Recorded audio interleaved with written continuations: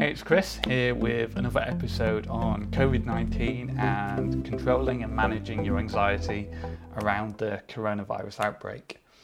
And today I want to talk a bit about the mindset and a bit how we treat ourselves, because I talk a lot in my sports psychology course about this idea of this nurturing coach, like nurturing parent. It's generally referred to as in wider psychology, and a lot of times we're really hard on ourselves. Like, we have all this anxiety and we think we're weak and we can't cope, or we have all this worrying and we can't stop the worrying, and then we beat ourselves up because we can't stop worrying. We know it's unproductive, but we can't stop it, and then we start throwing more names at ourselves for being too weak to resist the worrying.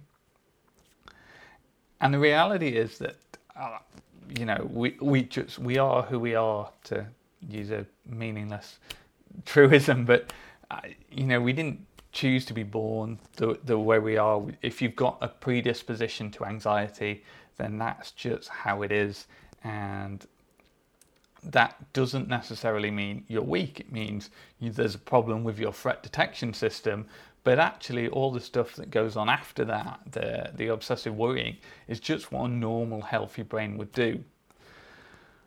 But also we can choose how we respond to that, right? We can kind of agree with ourselves and just let ourselves beat ourselves up, or we can choose to embrace this idea of the nurturing parent, the nurturing coach.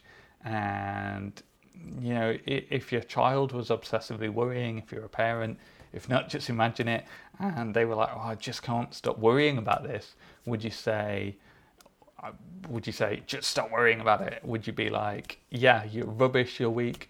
Or would you be like, "Yeah, that's okay, it's okay, I still love you. If that's what's happening, then that's okay. We just accept that, and we'll just keep going with our lives anyway and try to make the best of it." And that's the same attitude that we want to talk to ourselves with. So when we find ourselves obsessively worrying, got a bit of a croaky throat here, hope it's not the start of a persistent cough, then we can say to ourselves, "Don't worry, Chris, I still love you anyway. We'll make the best of the situation. I think you're cool, I think you're awesome. Let's just get on with doing our life." And we can really kind of then choose how we respond to that. Especially, like, number one concerns I hear is people are worried about their family getting sick and them not being able to cope. And it might be true as an anxiety sufferer, you might find that situation really hard. You'll probably find you're a lot stronger than you think, though. And you also, to some extent, we have the ability to, even though we can't change the facts, we can change our reaction to the facts. That's one of the big things that Albert Ellis spoke about his ABC model. That's activating event, belief, and consequences. So the activating event, in this case, the COVID-19 pandemic, is one thing, but it's also our belief that we have about that. It's how we'll cope, how we'll manage, whether we are strong enough to deal with that. And the consequences of worry are a result of this belief.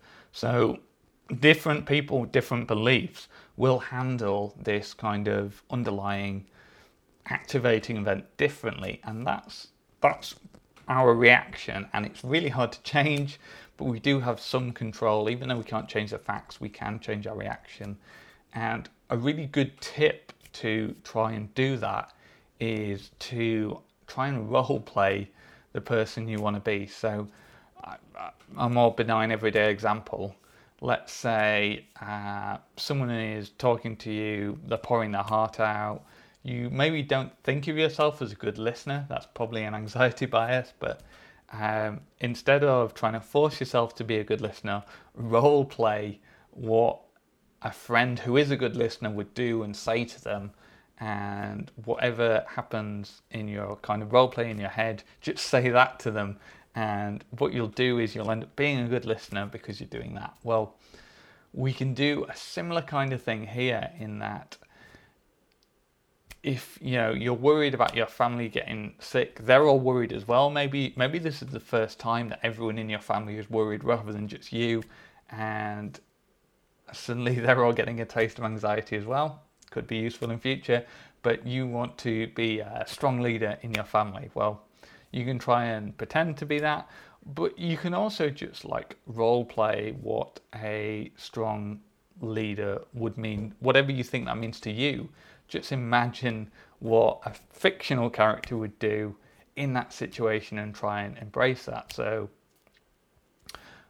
that kind of being strong for everyone else, it's not really a fake it till you make it thing, because you're not pretending to be that person, you're just imagining what that person would do, and then you're doing the same thing, and it doesn't matter how you feel, doesn't matter how nervous you are, but if you can get yourself into that mindset, that can be really useful. And then whatever happens, just remember that nurturing parent idea of just being really encouraging and really full of love. Whatever happens, even if things are going your way, even if you're not coping that well, don't compound the problem by being mean to yourself. Try and foster that idea of acceptance and love, and even when you're not coping well, just offer that unconditional positive regard, as Carl Rogers would encourage us to do, just to be really nice to ourselves and be accepting of what's going on.